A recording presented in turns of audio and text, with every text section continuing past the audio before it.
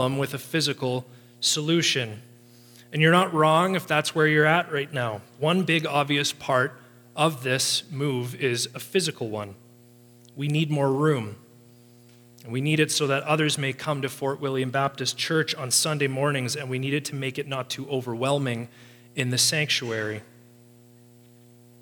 But this ambition is not solely rooted in this physical issue. Adding a second service goes far beyond the apparent physical needs that we have as a growing church. And this morning I want to dive into why this ambition has spiritual and scriptural significance for us. And so with that said, we really seek to answer one question. Why does adding a second service matter beyond just making sure we have enough space to gather? And the quick and short is this. We do this so that the ministry of the pew would thrive. But with that short answer comes some required digging, and I really want to flesh that out with two questions that will take up a good chunk of our time this morning. And so our first question is, what exactly is the ministry of the pew, and what does Scripture say about it? And then our second question is, what does a healthy ministry of the pew look like? So let's flesh out in more detail what it is I'm talking about exactly. And the perfect place to start is our scripture this morning. So if you would, turn in your Bibles to the book of Hebrews, chapter 10. If you're using a pew Bible, that can be found on page 1007.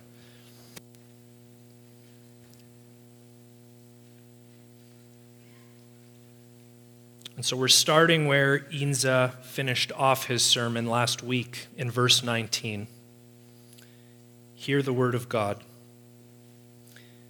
Therefore, brothers, since we have confidence to enter the holy places by the blood of Jesus, by the new and living way that he opened for us through the curtain, that is, through his flesh, and since we have a great high priest over the house of God, let us draw near with a true heart in full assurance of faith, with our hearts sprinkled clean from an evil conscience and our bodies washed with pure water.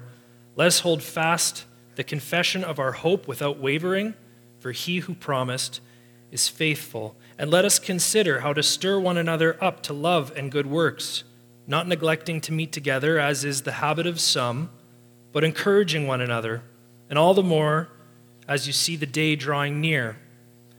For if we go on sinning deliberately after receiving the knowledge of the truth, there no longer remains a sacrifice for sins, but a fearful expectation of judgment and a fury of fire that will consume the adversaries. Anyone who has set aside the law of Moses dies without mercy on the evidence of 2 or 3 witnesses. But how much worse punishment do you think will be deserved by the one who has trampled underfoot the Son of God and has profaned the blood of the covenant by which he was sanctified and has outraged the Spirit of grace? For we know him who said, "Vengeance is mine, I will repay." And again, the Lord will judge his people.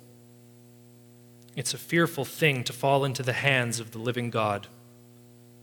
But recall the former days when, after you were enlightened, you endured a hard struggle with sufferings, and sometimes being publicly exposed to reproach and affliction, and sometimes being partner with those so treated. For you had compassion on those in prison, and you joyfully accepted the plundering of your property, since you knew that you yourselves had a better possession and an abiding one. Therefore, do not throw away your confidence, which has a great reward. For you have need of endurance, so that when you have done the will of God, you may receive what is promised. For yet a little while, and the coming one will come and will not delay. But my righteous one shall live by faith, and if he shrinks back, my soul has no pleasure in him. But we are not those who shrink back and are destroyed, but of those who have faith and preserve their souls. Heavenly Father, we come to you this morning, reading your word and asking for understanding. Lord, would you bless the preaching and the teaching of your word this morning? It's in Christ's name we pray. Amen.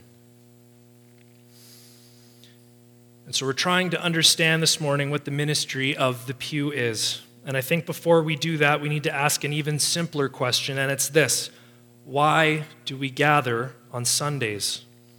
The answer's simple, but it's challenging.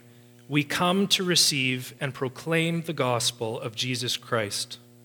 Another way to put it, in step with our own church covenant, as Mike mentioned earlier, is we come to prize, praise, and proclaim the gospel.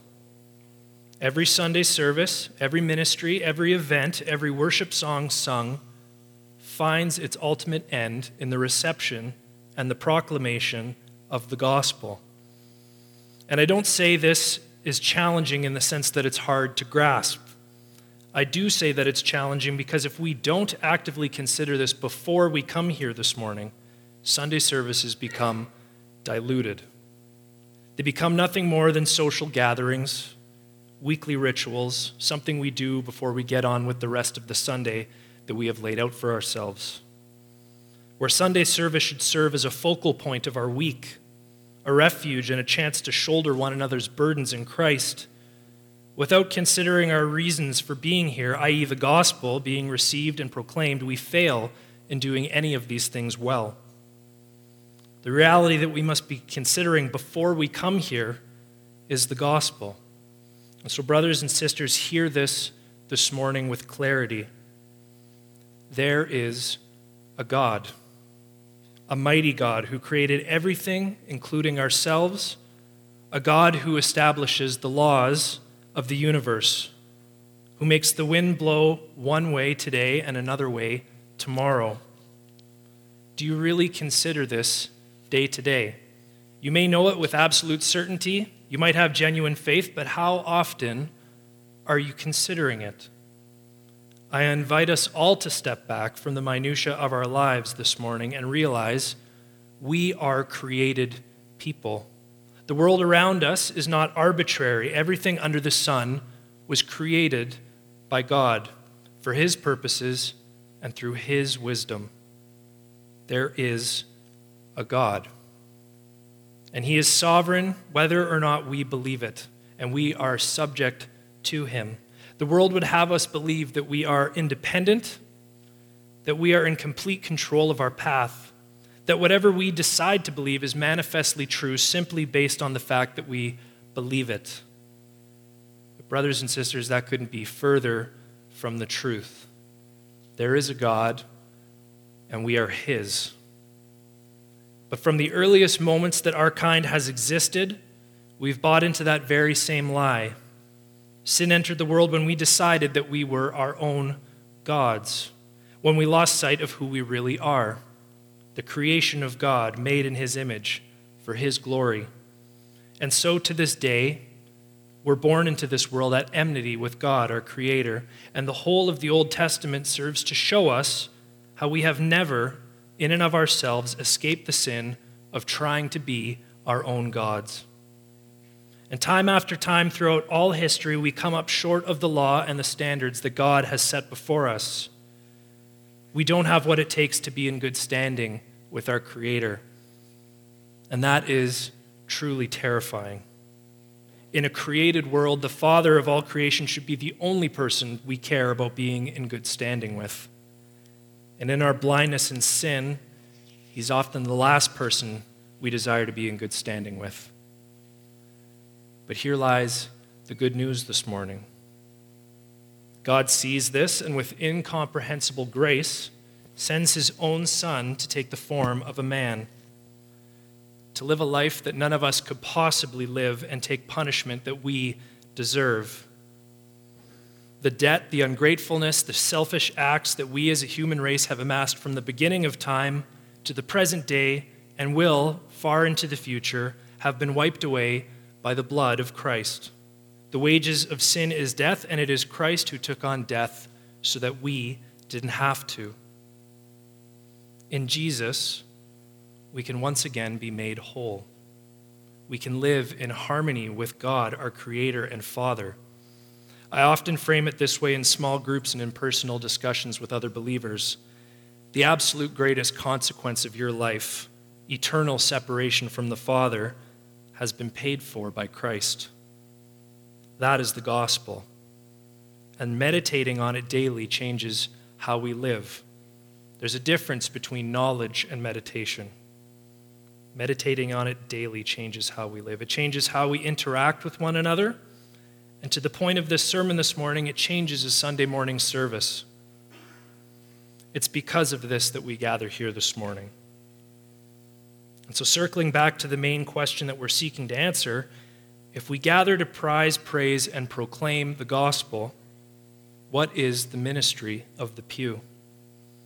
And so looking back in our text this morning, Paul gives us a very nice and brief definition. If you had to coin it based on the words of Paul, the ministry of the pew is stirring one another up to love and good works, not neglecting to meet.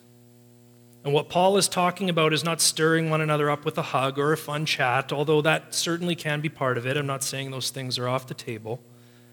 But Paul is talking specifically about stirring one another up in the gospel. Love and good works flow from the gospel, and consequently we need to minister the gospel to one another to cultivate that. And we see this in the text too. What is Paul saying from verses 19 through 23? He's saying, since we have received the gospel, since we can go to God with confidence, let us stir one another up. In light of the gospel, stir one another up to love and good works. And so this morning, none of us escaped the call of the ministry of the pew. Last week we talked about children's ministry, and serving in children's ministry in that capacity is a gift from God. But serving children isn't necessarily a gift that all of us are born with, or that God gives us in due time. But the ministry of the pew is one such ministry that is for each and every Christian in this room. The job of a Sunday service is not exclusively to come and be served, but to be served and serve others in kind. You would be mistaken in thinking that the preaching of the gospel lies solely with the pastor on a Sunday morning. That's why we call it the ministry of the pew. Two ministries running in parallel, the ministry of the pulpit and the ministry of the pew, shouldering each other's burdens, welcoming new folks, and sharing the gospel with them. Priming our hearts in prayer and praise before we come together on Sunday will serve both of these ministries well. Dwelling on all that you have in Christ, actually actively considering it and praying over it, paired with good pulpit ministry, is the life essence and fuel of the ministry of the pew. And so that answers our first question: what is the ministry of the pew? It is the ministry of stirring one another up to love and good works in light of the gospel of Jesus Christ. And the natural follow-up question is, what does a healthy ministry of the pew look like in a church? And I want to tackle that question with two statements. And so they are as follows. Statement number one: a healthy ministry of the pew starts before the service and ends well after the service. Statement number two is this: a healthy ministry of the pew is willing to get vulnerable, potentially uncomfortable, and sacrificial. So let's work through these one at a time. I like them because they're simple and they are practical, but they are very effectual in strengthening this ministry. And so number one, a healthy ministry of the pew starts before the service and ends well after the service. Some of you may have also heard the saying, come early, stay late. That's all one and the same thing that we're talking about. If you want the ministry of the pew to be healthy, or in other words, if you want genuine fellowship where deep connections are made, resulting in encouragement in Christ and furthering the gospel, you need to be here, and it needs to be before and after the service when you're actually able to engage the people around you. You can't find success in this ministry while simultaneously showing up late and leaving immediately after the last song. And if I'm describing you, this isn't an attack on you, but it's a caution. You need to know that you are missing out on a vital part of church life. This isn't simply a message where my sentiment that I'm trying to convey is you must contribute, you're not doing enough. That's not it at all. What I'm saying is that you aren't seizing one of God's good gifts, fellowship with the body. Not only are you not seizing this gift, but should many people do the same as you, you take away the chance for others to minister to you. The ministry of the pew is a two-way street. This isn't a call for you to exclusively be the giver. It is also a call for you to fellowship and receive from other believers. Brothers and sisters, if you aren't coming early and staying late, simply put, you are missing part of the equation. And I get it, we have different life circumstances. I'm not calling out those who need to leave for various legitimate reasons, but I am calling all of us to understand what gifts you leave on the table when you don't come early and when you don't stay late. Your spiritual health is enhanced through God by way of the ministry of the pew, and you cheat yourself and others of its benefit when you aren't fellowshipping here with the body. So that's number one. A healthy ministry of the pew starts before the service and stays well after. Our second statement is this: a healthy ministry of the pew is willing to get vulnerable, potentially uncomfortable, and sacrificial. So if you've taken that first statement to heart about coming early and staying late, you might find yourself at home this week praying that God would enable pew ministry the upcoming Sunday, and you purpose to come early and stay late. But now what? You're here. What should you do? Well, fellowship takes many forms, but most of what you will take part of in a Sunday morning at church is conversation and prayer. So we need to talk and share our lives with one another. But a common pitfall that we can find ourselves in if we're not careful is having a dozen shallow conversations that make little to no impact on each other. Listen again to Paul's words. In verse 24, let us consider how to stir one another up to love and good works, not neglecting to meet together, as is the habit of some, but encouraging one another, and all the more as you see the day drawing near. If the ministry of the pew is to purpose to stir one another up to love and good works, how do you suppose it happens if all you ever talk about is the weather, commonalities that all of us have in our lives? And again, I'm not saying small talk is off the table. It is well and good. It has its place. But the heart of the ministry of the pew necessarily has to go deeper than this. If you want to stir one another up to love and good works, you're going to have to get vulnerable. Vulnerable in asking help and sharing in your struggles, but also vulnerable in sharing the gospel as well. And at times, depending on the situation, that could be downright uncomfortable. It means offering to pray for someone undergoing trials when you yourself find it hard or embarrassing to pray aloud. It means digging up painful parts of your life that God helped you through to help others through theirs. It means finding ways to practically help people throughout the week because on Sunday you took the time to get to know someone and you now know practically how you can serve that person. All of which will depend on your willingness to go to those places with people in conversation. And sometimes you will have to be the person who pushes to go there. And if you're on the receiving end, you will have to be the person who's willing to be taken to those places. Look at our text again. The epistle to the Hebrews that was written to Jewish Christians in the midst of much persecution.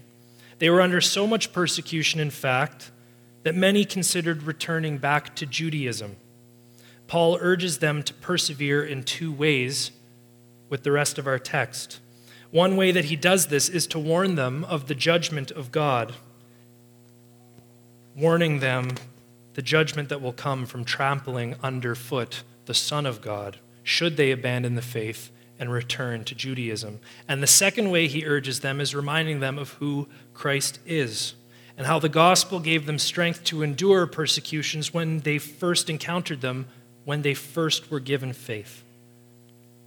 And he finally reminds them that those in Christ are not ones who shrink back in the midst of persecution.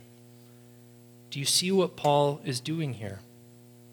It may be a letter, it may not be face-to-face, it's not in a pew, but Paul is stirring them up.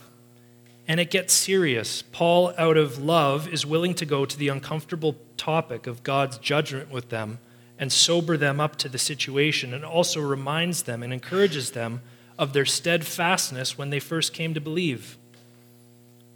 We get this example of stirring one another up to love and good works immediately after receiving the call to it. And there's no mistake for Paul doing this. And it's an image for us of what it means to minister to each other when we gather. So practically speaking, it's going to be hard to do this with every single person that you see on a Sunday morning. So maybe ministry of the pew looks like this for you, practically speaking. You purpose to come and you're going to touch base with a handful of people. And you're just going to see how their weeks went. Nothing out of the norm, and you'll probably share the same with them in return, and that is well and good. But above that, you purpose to reach out to one person in particular, either someone you had in mind or someone you've never seen before, and you're going to get vulnerable with them, potentially uncomfortable with them. You're going to purpose to stir them up to love and good works because you know what you have in Christ and you want them to have it too. Even simpler, a motto, if you will. I don't want to come early or stay late without having stirred someone up to love and good works in Christ this morning. Every week, having worshiped and received the preached word, I want to do that. And the funny part is it may be a struggle to force yourself out of your shell, but with time, these things become simple and they become a delight. Be uncomfortable for a time and reap the harvest of the ministry of the pew. It will become a joy to you that you had no idea was within arm's reach all along. Don't leave this gift of God on the table. So that's what the ministry of the pew is, and that's what a healthy one looks like. And so taking all of that, I want to go back to our ambitions. Why does adding a second identical service help to accomplish this? And what is the challenge for us as a congregation heading into the fall if we want to meet this ambition well? We're a growing church, and adding capacity for us to gather, whether it be renovations, relocation, whatever, it takes a lot of time and a lot of money and effort, far more than we can muster before September of this year. And so we run into an issue. If we want to continue the ministry of the pew, continue in making sure that it is healthy, speaking the gospel into the lives of new folks, new families, ourselves, we need to have room. And for many, walking into a church that is packed to the gills with people is an immediate anxiety and a red flag to turn around at the door. We better enable evangelism if we spread ourselves out a bit to 2 reasonably full services, allowing folks to wander in and feel comfortable. Additionally, it's easier to keep track of who is in the room, and having 2 times that we can gather as well allows people with different schedules to also come and may not be able to have come for however many years it's been since we last did 2 services. A very distinct difference between having 2 services this upcoming fall versus how we as a church have done it in the past is the goal of having them be identical. In years past, if you had a young family or served in children's ministry on Sunday morning, that played a role in choosing which service you went to. Historically, our later service was the only one with childcare, which necessarily led to only certain demographics being able to go to whichever service worked for them best. But 2 identical services allow all people to come to whichever service works for them time-wise without losing access to different ministries. And so this is where the challenge comes in. Brad had these challenge cards that he brought up for children's ministry. And this morning we have cards that look like this. They should be kind of scattered every couple of seats today. And we have a challenge for us this morning for this ministry as we initiate having 2 services. And it's very simple. We're not looking for multiple positions or anything. It's a relatively simple idea to understand, and it's this. We are looking for people to commit in the fall to attending both services on a Sunday morning, twice a month. So that doesn't mean coming to church twice a month. That means coming to church every week, but 2 out of 4 weeks per month, you're going to come for the 9 a.m. service, and you're going to attend the 10:45 a.m. service, and you will purpose to fellowship with people and engage in the ministry of the pew. We want to start having 2 services strongly, with both being full, relatively full, I should say. There is no benefit to having 2 services if one is going to languish while the other one remains overcrowded. So in step with ensuring the ministry of the pew is healthy, we need people in the pews at the onset. And this is a challenge to dedicate more of your time. But it's also a challenge to embrace and engage in the ministry of the pew. It's not a challenge just to come and fill a seat. It isn't for optics so that people think we're super busy. It's so that we as a church can assure that those attending each service are being stirred up to love and good works. The 2 services must be equally yoked for our ambition to be met well come fall. And on top of our particular challenge this morning, there are many other needs that have to be filled by way of having 2 services. Children's ministry needs lots of folks, and we've previously talked about that. But teams like the welcome team, the worship team, the audiovisual team will need more volunteers as well to adapt to this format. So please consider all of our Sunday morning ministries. If you have questions about any of that, please chat with the folks at the back. Consider the ministry of the pew, serving our children, the welcome team, the worship team. If you feel led to help in any of these ways, I encourage you to be bold and throw your hat in the ring. So that's our challenge this morning. Consider dedicating 2 of your 4 Sundays per month to the ministry of the pew in both services. Engage and stir your fellow brothers and sisters up to love and good works, not neglecting to meet. Get vulnerable.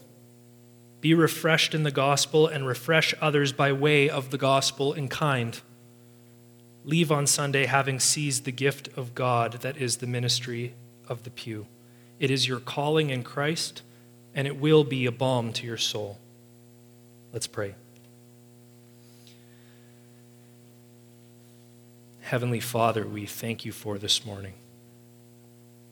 We thank you for these words from Paul. Lord, it is easy to fall into our own habits and have our own things that we seek to accomplish when we come to church on Sunday. But Lord, your calling in the gospel is not just to come and hear it, but we are to take it and we are to spread it. Lord, we have the ministry of the pew before us this morning as a subject, and we ask, would you strengthen it here at Fort William Baptist Church?